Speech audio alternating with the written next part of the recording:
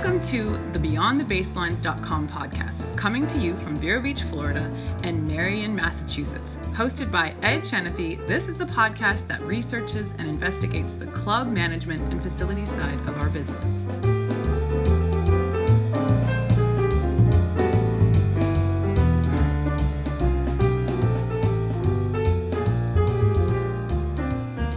Hi there, and welcome to the Beyond the Baselines podcast. I'm Ed Shanaphy, your host, and it's a pleasure to bring you the news and the views from the tennis, fitness, and country club industries here on our podcast.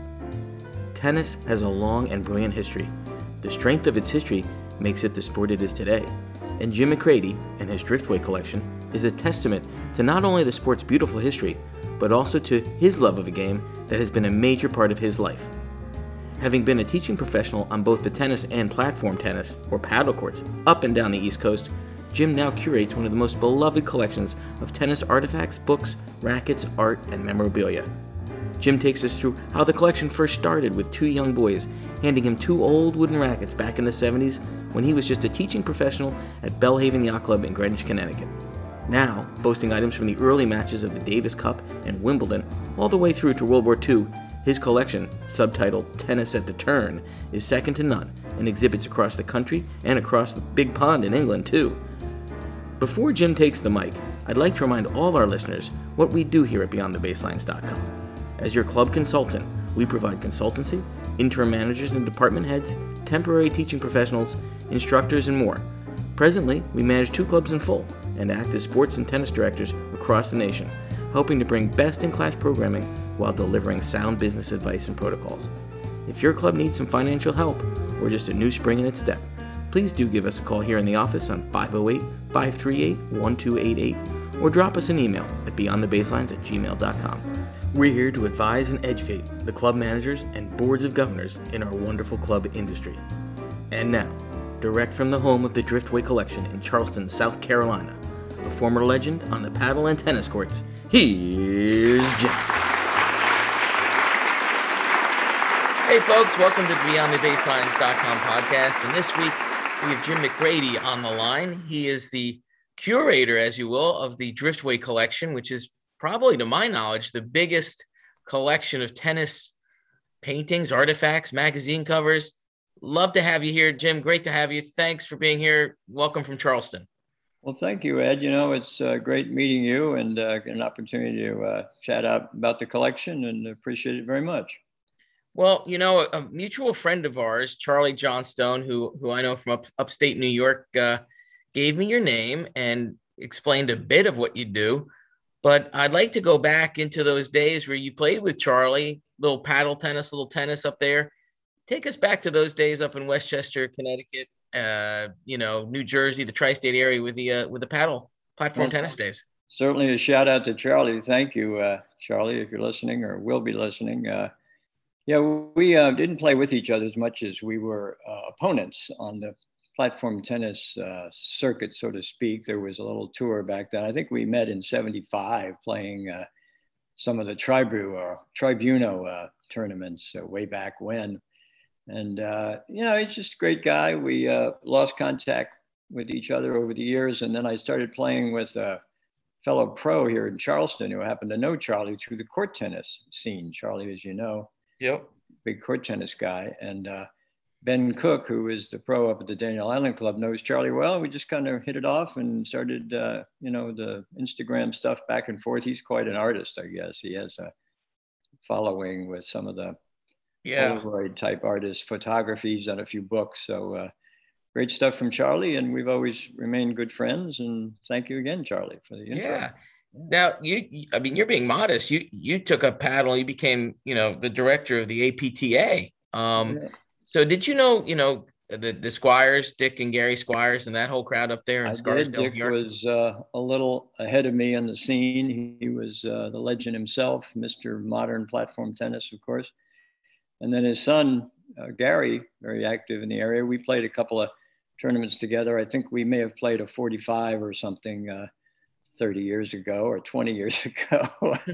So I've known Gary a while, and I used to be at Fox Meadow, the home of platform tennis, which is always an amazing place to play a little paddle when you get a chance to. Now, are there any? I know the Driftway collection is based around tennis, but is there any artifacts or memorabilia from platform tennis or squash or anything like that, or is there space to? Yeah, that's a good question. I do have some. Obviously, sort of as I've collected over the years, I've been around platform tennis equally as tennis, and of course, you come across stuff that you can't resist to include in the collection. And I've done a lot of work with the historical elements of the sport of platform tennis too. I've been on the Hall of Fame committee and stuff like that to sort of help tell the story of platform tennis as well. So yeah, there's stuff out there, the old wooden paddles, and Charlie and I were playing with wooden paddles back in the day, and Yeah. Now they're plastic and fiberglass and everything else. And but yeah, there's a lot of good stuff out there. I've had a good chance to meet some of the the people that really got the game started and were instrumental in keeping it going during the 50s and 60s. And some of those are my best friends, and I missed them down here in Charleston. We don't play much platform tennis down here. It really is. It's a New England northern sport. I know it's gotten very popular out in Chicago way too, but yeah, and there are a few other spots, Washington, D.C., and up in the Massachusetts area where you have several things. I was going to mention to you, I have a memory from Wiano Club. Oh, really? Yeah, I don't know whether Charlie played in that tournament, but I played up there, I think maybe 76 or something. With I don't know whether you ever met Lanny Openshaw. He was kind of at the, I think he was at the Country Club of Darien for a while. But, okay. We had good fun, and that was that era back then before the courts turned into aluminum and the paddles turned into plastic. It was all wood back then. Well, this is why your collection for tennis, especially, is so important. It takes us, it travels us back to the origin of the sport and where the sports come from and is going to. But what motivated you to start this collection, the Driftway collection? It is so big. What started it? Yeah, and it's not that big. We can talk about that a little later. But the beginnings kind of happened. I was over at the Belhaven Club teaching, and a couple of kids came in and said, "Grandma gave us this to give to you," And so all of a sudden, these beautiful 19th century old wooden, beautifully crafted rackets were put in my lap, and I said, "Wow, these are really neat." And just the bug bit me from there, put them up on the Pro Shop wall. And, here we are today, 40 years later, kind of thinking about how much more I'm going to accumulate. I can't get much more, I got to stop somewhere. So, but it's been a fun hobby. And obviously you learn a lot from delving into a hobby deeply. And it's been a nice opportunity to learn about the history of sport. And just, it's been a nice ride. Well, so for everyone that doesn't know, Belhaven is a great club. It's right on the tip of Greenwich, Connecticut, almost out in the Sound. It's a yacht club with, as I recall, it had green and red clay courts. I don't know what it had when you were there, but as a kid, I would play on the red. And actually, Yvonne Lendl used to come by when we were there. My last year or so there, he used to come by. As you know, he was in the area, and I worked for him later. But he used to come by and practice about 1980. On the red clay there before he'd go to Paris, or at least to Europe before he played the red court. So that was kind of fun. So what were you doing at Belhaven? I don't know this part of your history. Well, I was an assistant there and sort of cut my teeth there a little bit with Chuck Davis. You remember Chuck? Yeah. I think went into the court construction business. I've lost touch with him, but hello to Chuck if you're out there. But he was, great guy, got me started, and just kind of continued from there. And then I moved up to a few other clubs in the area and just kept going. It was it's a great run starting at Belhaven. Yeah, Belhaven is a great spot. It's a special place, holds the traditions, of a yacht club with a fantastic tennis program and paddle as well. Yes, I had some paddle there. I taught many years there at paddle as well. So you're you're really in front of the game now, because our industry, a lot of the New England clubs, the northern clubs out in Chicago, they're asking for the tennis pros to go year round. It used to be that tennis pros were just tennis pros, and the paddle season wasn't as, monetarily monetized. Agreed, but now it is. Now that paddle's really taken off. So you were ahead of your time because you're doing year round at Belhaven. Now they're making the pros go year round. What do you think of that?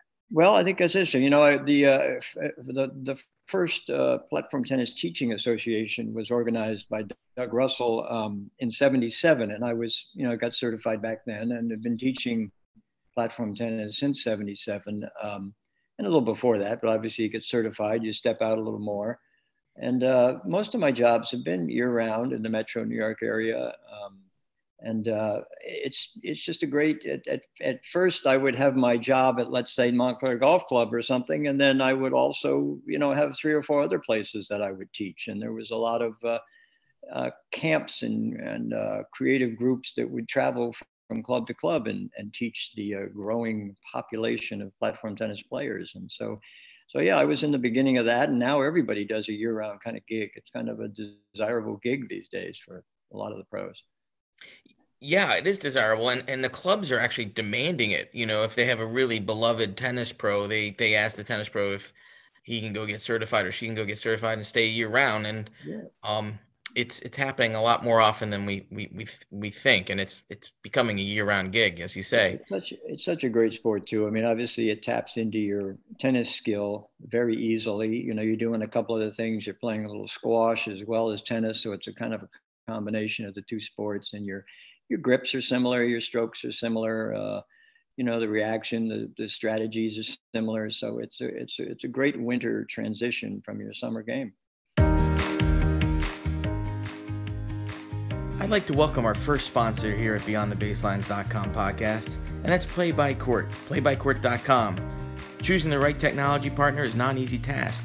However, staying with the same outdated provider can be a costly decision. And with today's fast-changing environment, you need a partner that will help you adapt to the ever-growing needs of your members. At Play by Court, they provide the best technology solution customized for your club. With their app, your members can easily manage their profile, they can book courts, programs, lessons. They can pay. I asked Andre, show me the payment solutions. It's fantastic. And your members can communicate directly with members and you, the staff. So please go have a look at playbycourt.com and see what really matters most to your members. Your club, your rules, your software. Playbycourt.com.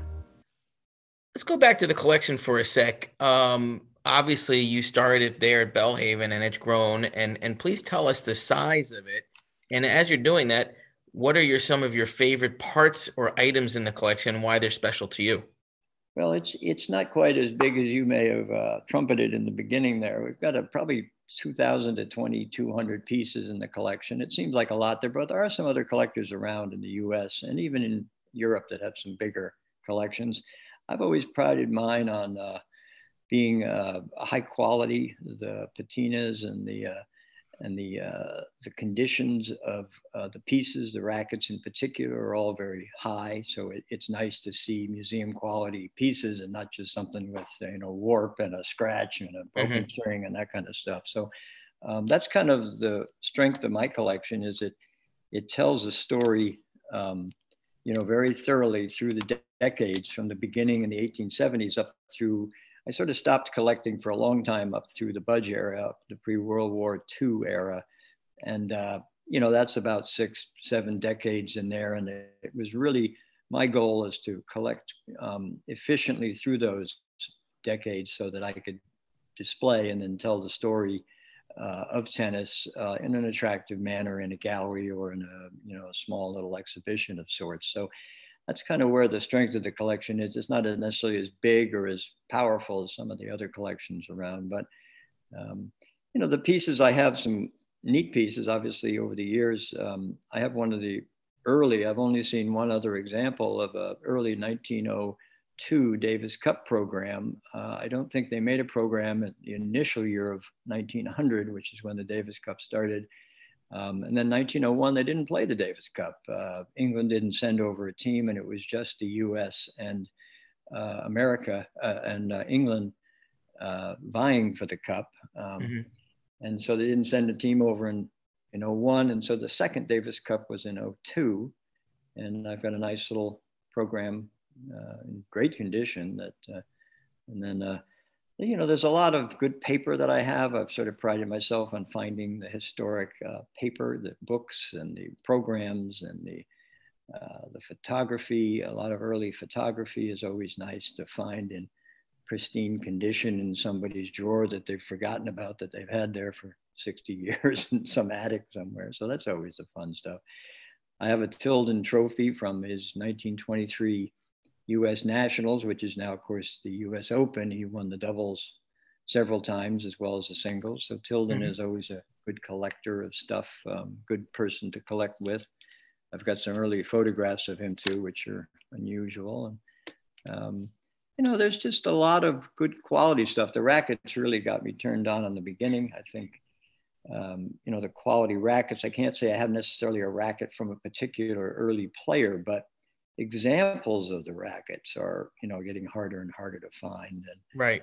Whether it's from England or whether it's from the US, finding that pristine racket in the back of a flea market or on eBay or something is always a great find.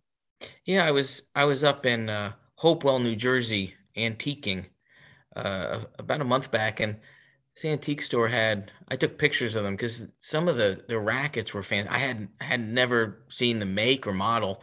Yeah. Just took some pictures of them and went back a couple weeks later, and a couple of the good looking ones were gone. So they are around, but your exhibit, your collection has exhibited in London, U.S. Open, and now you're living in Charleston, and I know that it's been there at the Family Circle Cup. What is the future of the collection? How do you envision showing it off to tennis lovers? Well, I'd love to have an easy answer to that. A brick and mortar place would be great to have. I have had some discussions with people locally as well as around a few other places. It takes quite a bit to put an exhibit together. So, it's not an easy thing, but, there's hope that, and many of us collectors are hoping we can do something with our collections before, the final day arrives. But the thought would be to find some sort of, facility, ideally a club or a tournament locale, tournament venue that is interested in upgrading and maybe has space for a 1,500, 2,000 square foot little gallery that would highlight the history of tennis. We're hoping something like that'll happen down here as well. It's funny. I dug out through my garage the other day for my daughter. She was looking for one of my original rackets because she'd never seen a wooden racket, which to me is unbelievable. I grew up with Max by McEnroe's and the Max by Fort was actually I've one, and then a Slazenger wooden racket. I grew up with wood. I'm of that ilk. But while we were going through the old wooden rackets, I found 2 court tennis rackets that I had played with back when I was a member at the Racket Club in New York. Those are really incredible to see. I'm sure you've seen them, but the way they're strung, the different type of string in them, it is a part of tennis's history to look back at court tennis, don't you think? Yes, I mean that's really where the initial flow into the game came from, court tennis, 1870s. Into the first Wimbledon championship in 1877, they were borrowing. Many of the players were court tennis players, and they would just show up with their racket and play the game as such. Probably a pretty dead ball and a high net, and everybody was kind of tapping the ball back and forth. So the court tennis players came in with a racket that they were comfortable with. And then the early rackets began to fashion themselves off of that design. They enlarged the head a little bit because the court tennis racket's pretty small. Yeah, it's very small. The head a little bigger, but it was still a lopsided kind of head that they call it. And then the head began to straighten out a little bit, and it became more lawn tennis oriented. And those rackets were put away. And some of those early ones are very collectible. You're talking thousands of dollars to pick up rackets like that these days. And they show up occasionally. Most of the top museums have great examples of them. And that's where it all started, with court tennis, for sure. Going back to that, I played court tennis, and it was Charlie that got me involved. And, he got so into it. He's internationally ranked and all that. And I loved playing the sport. It hurt my elbow, I have to admit. But I want to ask you these couple questions. I don't know the answer. I think the scoring for tennis comes from court tennis and the clock, 15, 30, 40 and game. But Do the chases have any relation in court tennis? You have this chase rule. Right. Is that where the ad and deuce came from in tennis? And what's the history of that? Well, it's hard to tell. I think, getting into in a short story here, going back to those first few days of Wimbledon, there was a game being played, a precursor to tennis, being played around the English countryside in the early 1870s. And somebody patented it.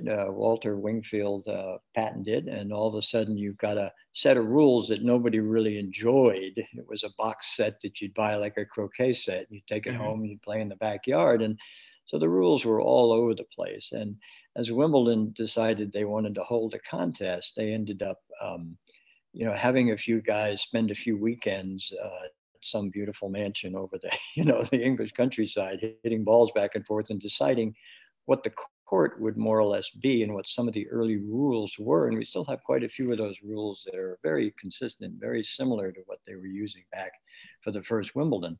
The height of the net has dropped a little bit, but essentially the baselines and the court size and the surface boxes are all pretty much what they were back in 1877. So it's hard to say where the court tennis rules may have influenced lawn tennis, but definitely, they're similar. That clock face scoring system they kept, and there was, in the beginning, they didn't play advantage sets. You would play first to 6, and that would be it. If you got to 5-all, you were playing one game for the set, and then you didn't switch sides except at the end of the sets. You weren't doing the game sides back and forth, every odd game. So it's kind of a fuzzy area there. A lot of the rules of tennis and the origins of tennis have always, sort of blurred into other activities back in the 1860s and 70s. But there's some transition there from court tennis. Yeah, going back the other way, I always found it weird. In the middle of a game, I had to switch sides in court tennis to go serve. Yeah, and they have holding points in abeyance in court tennis, don't you? You kind of exactly. Yep. I have not played competitively. I've only played a few knockarounds with a couple of people up at Newport 25 years ago. Jacques Felice, Jacques? I don't know Jacques, but Jacques was at the Hall of Fame for a while with court tennis, and then he taught some areas around Newport and Rhode Island. Nice guy, a paddle puck guy as well. Actually, I think he might have been at Non-Quit. I have a feeling he might have been there. That's correct. Yes. I do know Jacques. I just never knew his last name. There you go, Jacques Felice. Yeah.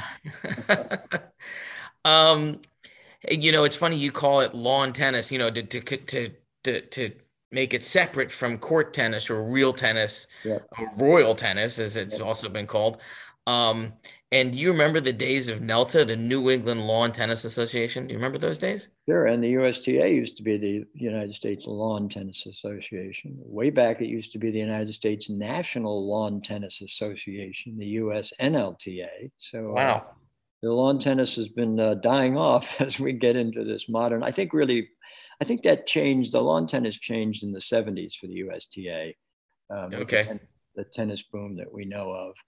But, one of the reasons I've always collected up through the World War II and the Budge Grand Slam in 38 is that after the World War II, it seemed to not be lawn tennis anymore. It seemed to be much more like we know it today, short sleeve shirts and shorts, and, everybody was sweating a lot. It was much more athletic, and, so it was much more like today, I think, than pre-World War II.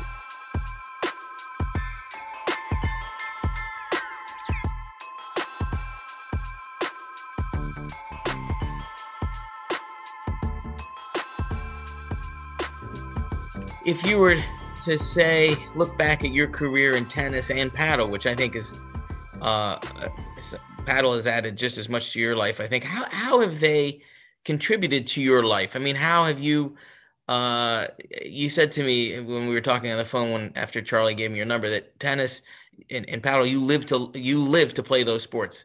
Where has it taken you? Where have you been in the world? What have those two sports done for you? Well, obviously it's a physicality, and I think it's also a mental thing. It teaches us so many great life lessons. Whether you're a junior, a mid-adult, or a senior, is always teaching you something. And so there's this quality of experience when you're on the tennis court and you're talking to buddies or talking to people you haven't met before, and there's a code of conduct and an ethics element to the sport. It's a great sport for everybody. I don't think there's another sport like it. You know, the team sports are much different, and you know, boxing they've said is close to like tennis, but it really is so combatant compared to tennis. Mm-hmm. You're sort of, you know, being a nice person on the other side of the net. You're trying to err in favor of your opponent at all times. You know, a lot of that's disappeared in the last bunch of years, but you know it as someone who's been in the career yourself, it's a quality lifestyle. It keeps you young, it keeps you fit, it keeps you you know, in an active group of friends. You don't even have to play a pure match to enjoy, you know, the elements of sport, practicing, trying to improve your forehand, taking a lesson, you know, in my case, being able to teach and help people enjoy it so much.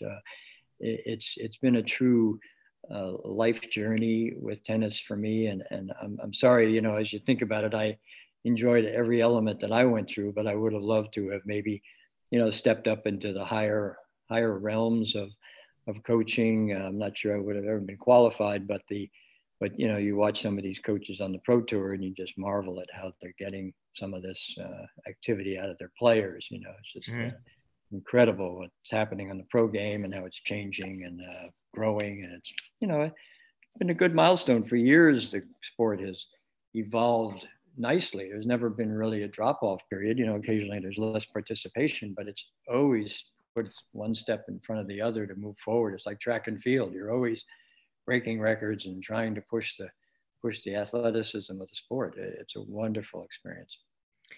You know, you bring up an idea for a question there that I battle back and forth with myself. I've written about it. I've asked others about it.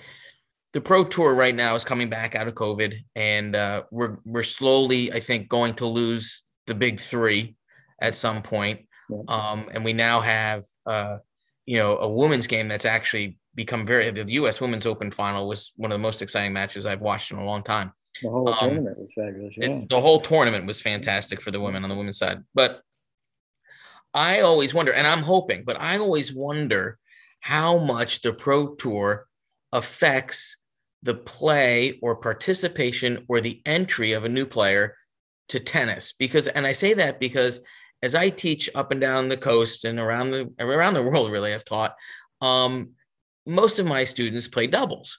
Yeah. And yet when we watch the pro tour, the majority of the coverage is singles. Yeah, sure. And it's a completely different game from what your club 3-5 player or 4-0 player plays when they're playing singles, but completely different game when they're playing doubles.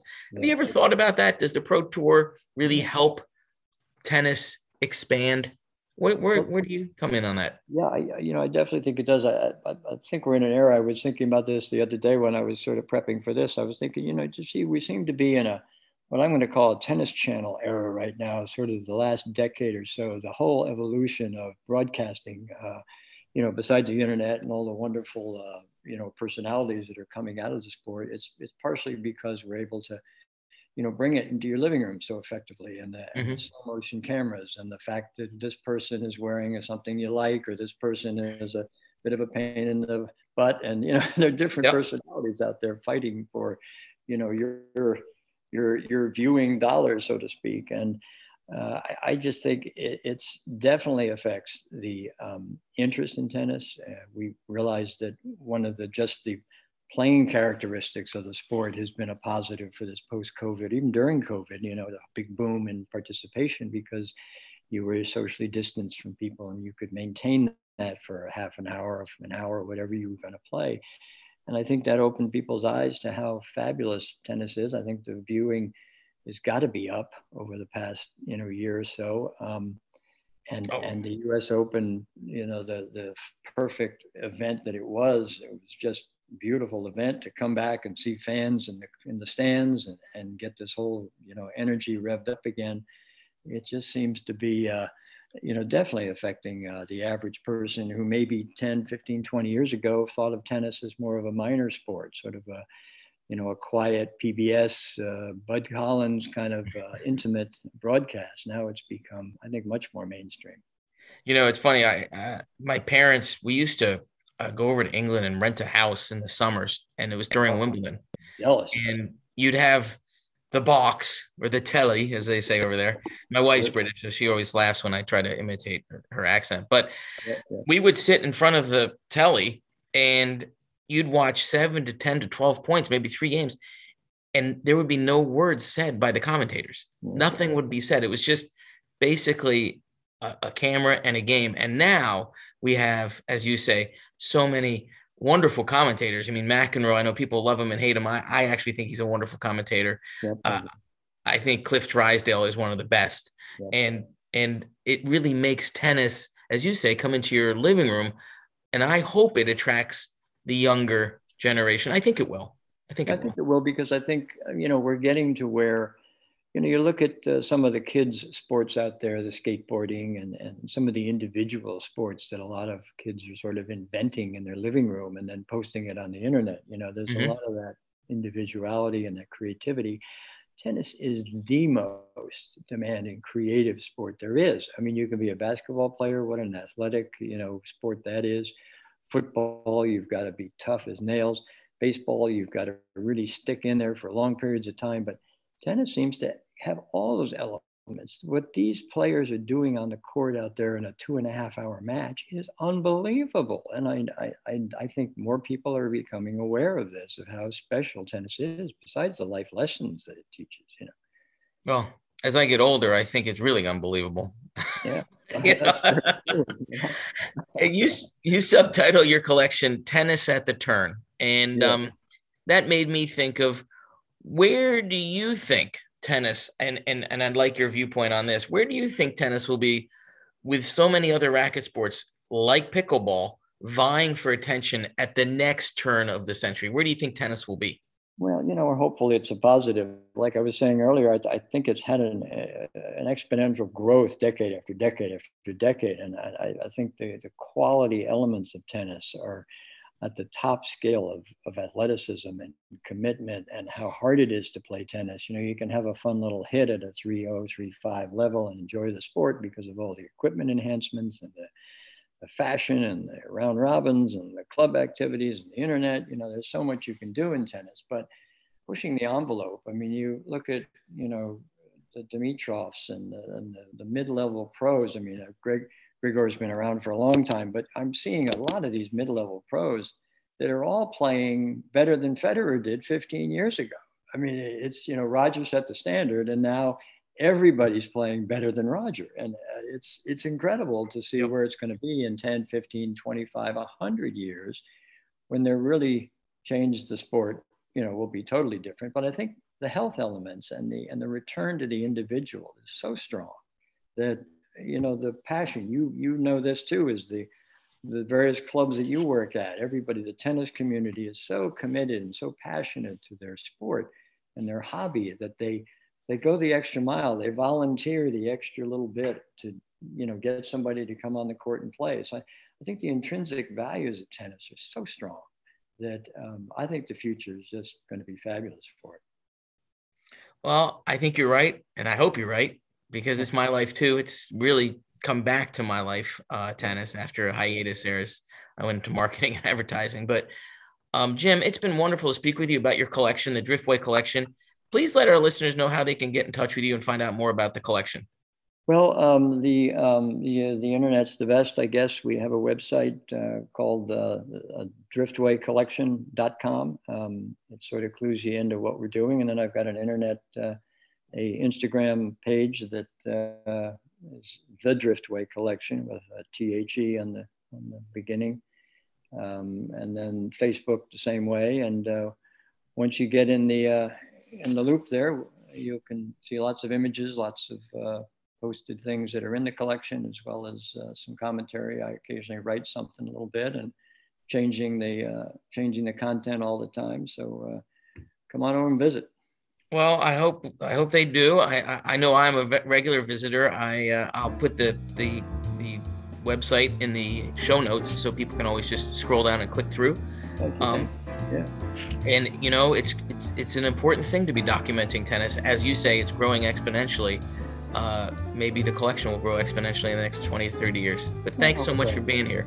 Well, thank you, Ed. It's been a pleasure. And if we can do it again sometime on another topic, be happy to do that. Great to have you on. Thanks so much. Thank you.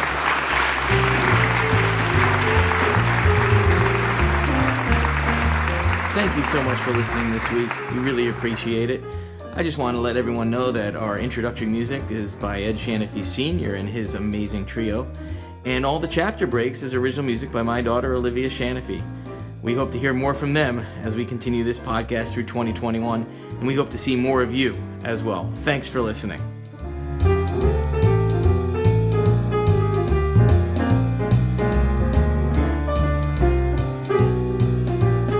Thank you for listening to BeyondTheBaselines.com podcast. It's a pleasure bringing you each week's news and views and great guests from our tennis, fitness, and country club industries. You can always reach the team here at BeyondTheBaselines@gmail.com or on the phone at 508-538-1288. Please do visit our website at www.beyondthebaselines.com, which is updated regularly with even more information for you, your club, or your facility.